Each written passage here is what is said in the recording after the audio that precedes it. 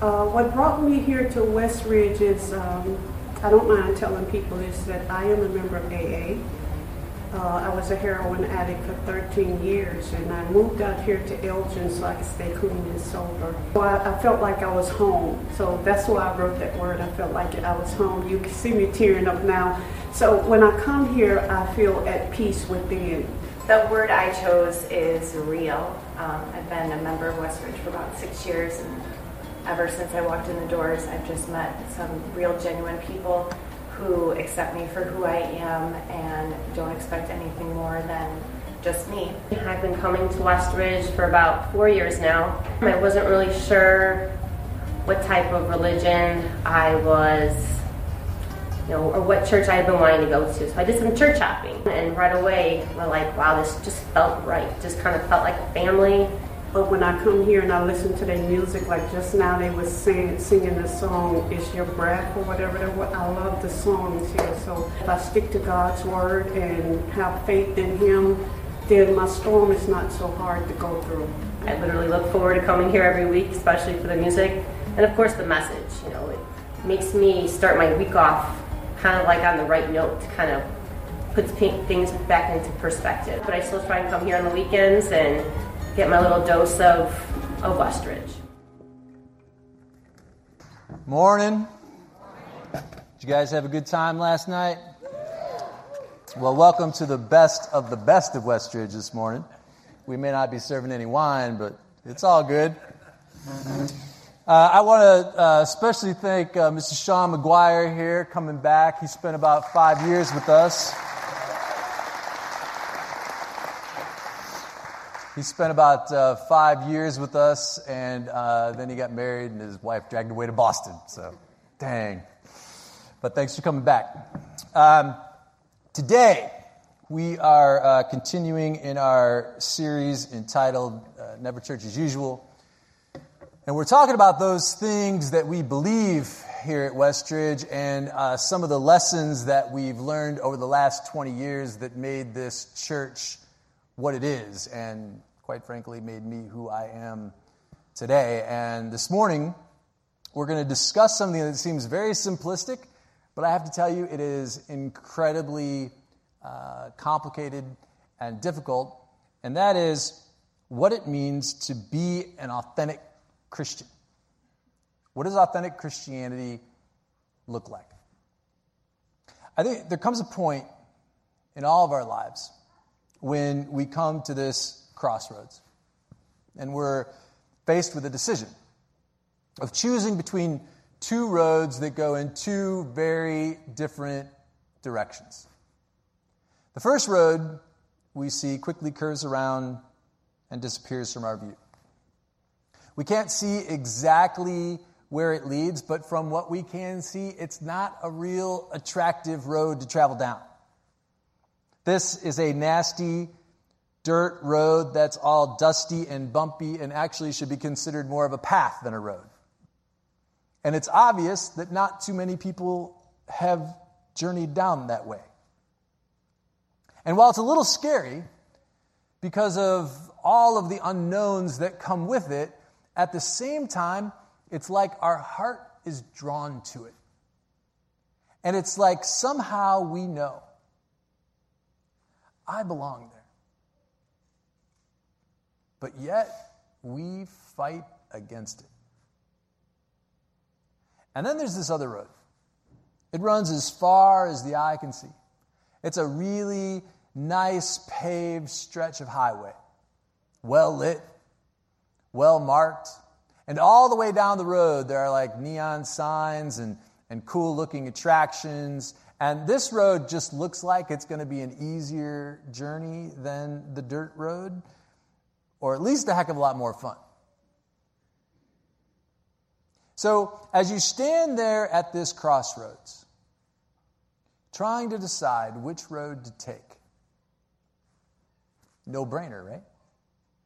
I mean, life is tough enough without having to make the journey any more difficult by taking the tough path, right? Robert Frost put it like this: two roads diverged in a wood. And I took the one less traveled by. And that has made all the difference. Jesus put it this way as he was closing out his infamous Sermon on the Mount in the Gospel of Matthew chapter 7. Enter through the narrow gate, for wide is the gate, and broad is the road that leads to destruction, and many enter through it. But small is the gate, and narrow the path that leads to life, because only a few find it. The difference between these two roads is that one leads us into living a life of authenticity, which admittedly is more challenging and complex and difficult, versus the road that allows us to lead a life that is more acceptable culturally, more popular, seemingly easier, quite frankly, because it's the road that the whole rest of the world is taking. And so there's less resistance down that road. However, Jesus makes it very clear that one of these roads will lead to him, while the other leads us away from God, and ultimately, as Jesus describes it, ultimately it's a road that leads to destruction. And I think the challenge that Jesus lays out for us here is that we need to stop living life as usual and begin to live a life that's radically different from the rest of the world, and quite frankly, probably from the life that we've been living, which is way easier said than done. I do think, however, that most of us want that life. I mean, that's really why we're here on a Sunday morning, right? Deep down, we have a desire to live differently, or at least we want to explore what that looks like. We desire to live our lives in God, but inevitably, something holds us back from living the life that we want to live and committing to take that road that we know we belong on. Part of the problem is that if we're honest about it, the Christian life is most of the time messy and difficult. Seldom is it black and white. There's a few black and white issues in the Christian faith, but there's a lot of messiness. And I would even go as far as to say that, at least in my experience, it's seldom easy. And I'm pretty sure that's why Jesus says narrow is the path that we have to take in order to follow him, because so many of us stumble and fall off the trail to Jesus if we ever even get started down that path at all. Jesus never promised that following him would ever be easy. In fact, scriptures talk way more about the pain and temptation and hardships and the suffering of those who follow Jesus than it ever does attempting to paint a picture of how the Christian life is one of coasting along the highway on easy street and everything is all good. And yet so many of us have that kind of expectation of the Christian life. That somehow, if we believe in God, then we should be prosperous. We should have God at our back, protecting us always and never hit any bad patches. That we should always have this kind of consistent growth pattern, and we should always experience kind of this spiritual highs. It'd be nice if it were like that, but the truth of the matter is it's not. Life's just not that predictable. It's not that cookie cutter. Because while the good times may be really good, and we have those spiritual highs, there are plenty of times where our lives take a downturn and we bottom out, making us feel godless. There are times when we feel like we are so close to heaven that we could just reach out and touch those pearly gates. And then there are those times when our feet are burning so badly because we're trudging through the hot sand of the desert again. Those desert times are critical to our development in the Christian life. You may not feel the presence of God in those times. You may not feel very Christian-like in those times. But as long as we keep stumbling forward toward Jesus, then it's in those times that we actually experience growth. And it's in those times we find the strength that it takes to be able to finish the journey.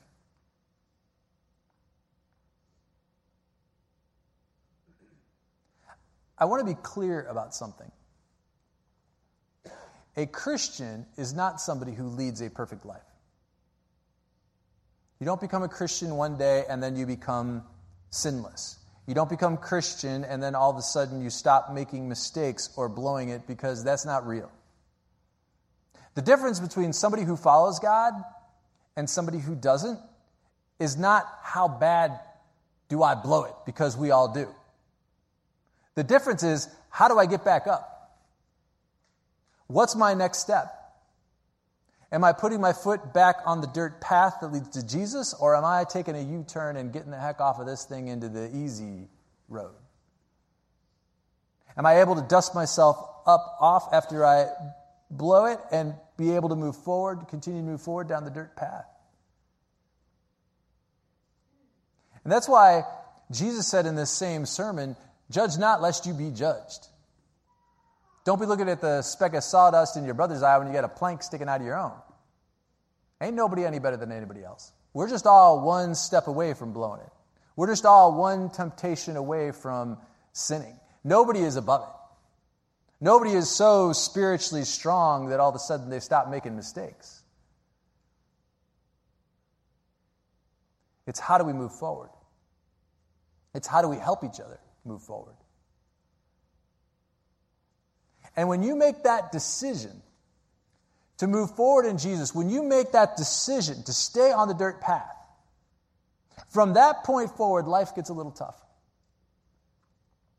It's tough because you not only have to now figure out how to move forward, but you have to figure out how to leave your past in the past. You have to figure out how to leave your old self in the rearview mirror. You have to figure out how to transform yourself into the ways of Jesus. Now you're not only just leaving the main road, you're walking into a life of authenticity where everybody can see the real you. You're exposed for who you really are. And you are now living a life that goes counter to the culture of what we live in. Do you know how foreign this Christianity thing is to the rest of the world? And I'm not talking about going to church on Sunday morning. That's pretty socially acceptable. But to live a life of authenticity in Jesus, where we take on this Christianity thing for real, His values, what He asks us to do, the life that He asks us to lead, what we believe in, what we strive for, is so absolutely absurd to the rest of the world that sometimes we look downright foolish for the stuff that we believe in.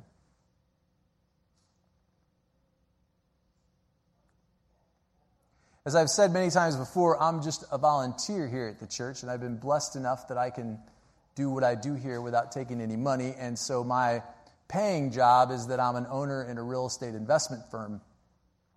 And when I started in my early years, I really tried to keep my two worlds as separate as I could. I wanted to protect my image as like this great business guy. And I never talked about the Christian part of my life, and certainly never about the pastor part of my life. But there was this one time several years ago when I was in the middle of a pretty heated zoning battle where I was trying to rezone a piece of property and develop it into a resort community.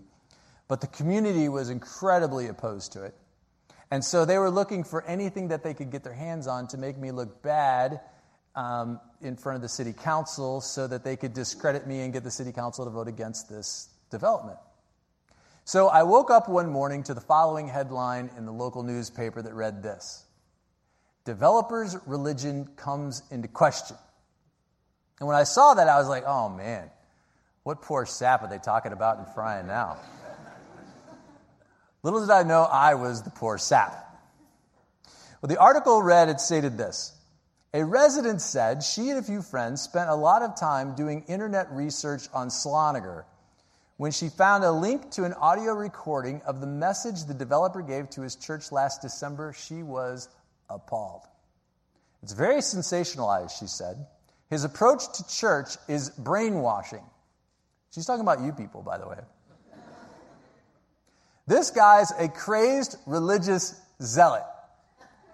Now, hang on. You can call me a lot of things, and I have been called a lot of things, but religious zealot? Come on.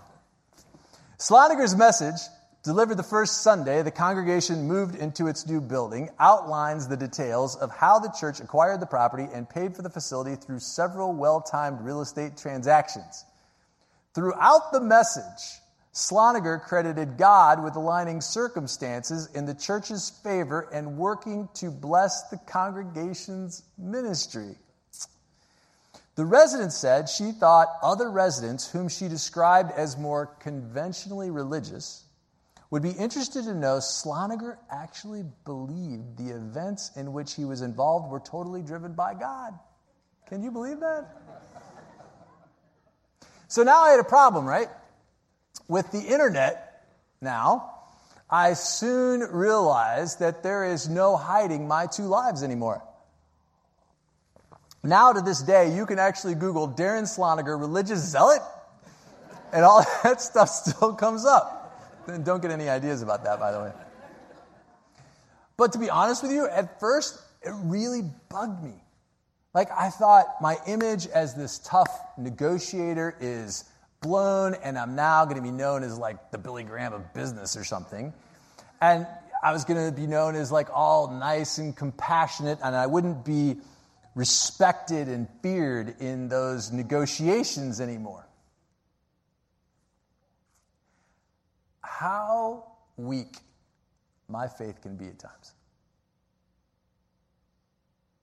Let me tell you, I have had more moments than I care to remember in my life where I have blown it, where I have shrank back from my faith because I was afraid of what people would think about me if they knew what I really believed.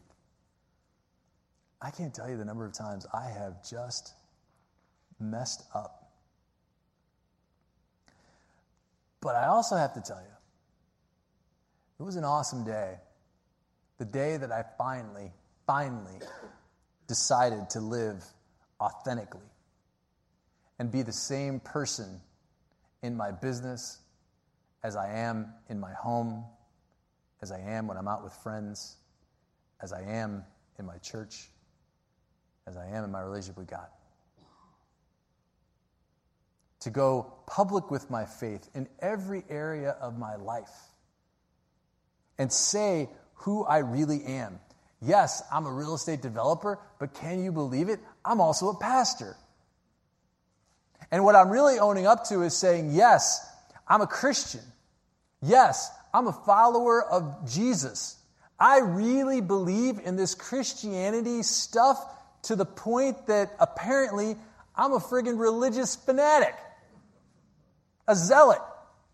So fanatical, in fact, that I actually started a church 20 years ago, and in spite of me brainwashing all of you people, we're still here doing the best we can to try to make it down the narrow dirt path together. That's who I am. That's what I'm about. That's my core.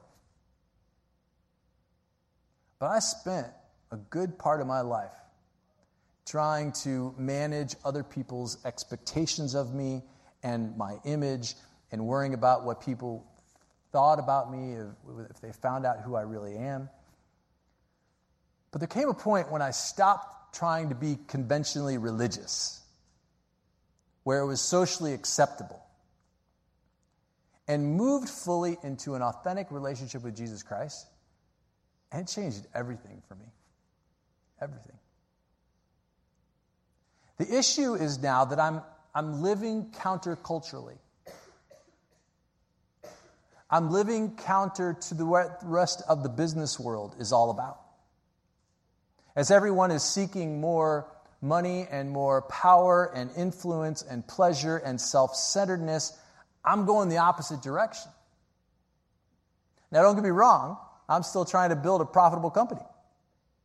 But I'm not going to do it at the expense of compromising what's real in my life. I'm not going to compromise what I'm really desiring and seeking, which is a sense of purpose and mission and fulfillment, and to live a life worthy of being called a follower of Jesus Christ.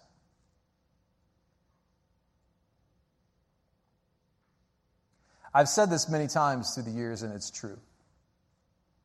While I may at times be embarrassed to call myself a Christian because of all of the evil things that are done and the crazy that is done in the name of Christianity, I am never, ever embarrassed to call myself a follower of Jesus, because he is the only thing that I have found that is real in this world.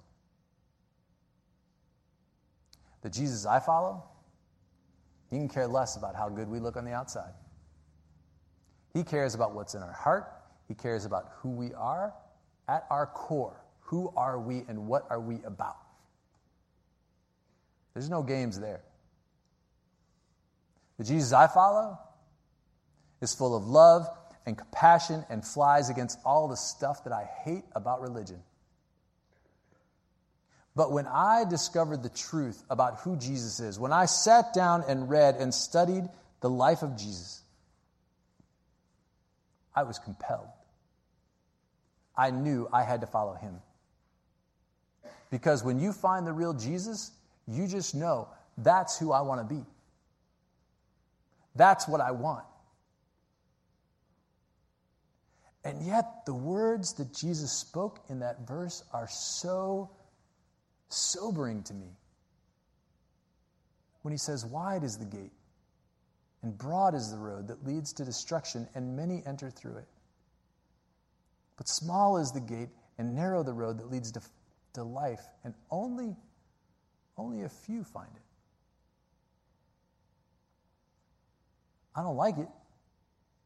But this passage is certainly implying to me that at the end of the day, there are way more people that are going to end up taking the road that leads away from God than those that lead to him.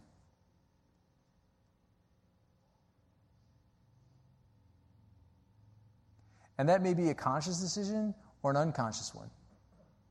Because there are a whole lot of us that just go through this life without ever thinking about it. Never thinking of the spiritual side of our lives. Never thinking about the road that we're on. And believe me, I tried to coast down that other road most of my life, and I can tell you, it just doesn't work. I am the happiest, I'm the most fulfilled, I'm the most contented when my feet are planted firmly on the narrow path. The Bible makes it clear that we are all a bunch of messed up sinners with an amazing capacity to screw up our lives over and over and over again. We all do things that go against God. We sin, we fall, we mess up, and none of us have lived a life worthy of this. That while we were all still a bunch of messed up sinners walking down the wrong road, Jesus died for us. And because of that, we can be healed. We can be healed of the mess of our past. We can be healed of our sin. We can be healed of the things that hold us back and get freed up. We can be healed and walk authentically in God because of his forgiveness. Through my 50 years of living, I have learned a thing or two about traveling down the narrow dirt path that leads to Jesus. I've learned that it's not an easy road, but it's quite easy to lose your way. And I've also learned that no matter how difficult the Christian life is, no matter how tough are the choices that we have to make in order to follow him, to follow Jesus with a sense of authenticity and mission and purpose and passion, there is no better life.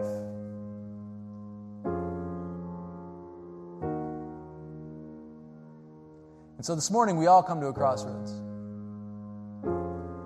And we may not have given it much thought before. But there are clearly two roads that we can take in this life. We can stay pretty checked out, going through the daily grind, doing what we do down the highway.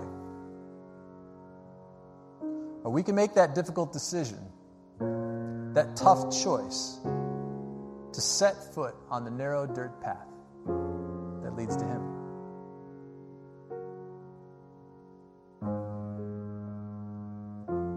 I love following Jesus with all my heart. But I have to tell you, I fail miserably at it. But every day I wake up and I have hope.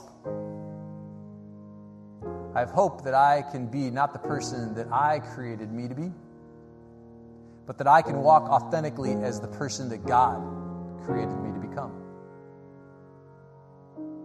I'm about as imperfect of a Christian as they come. But thank God. Thank God He loves me anyway. And because of that, I've made my choice. I'm not going to live my life to build wealth or power or a big company or even a big church. I would leave everything behind just to follow Him. And I'm committed. I'm committed to taking this dusty, bumpy, narrow dirt path to the very end, where I know one day it'll lead me to Jesus. One day it'll lead me home.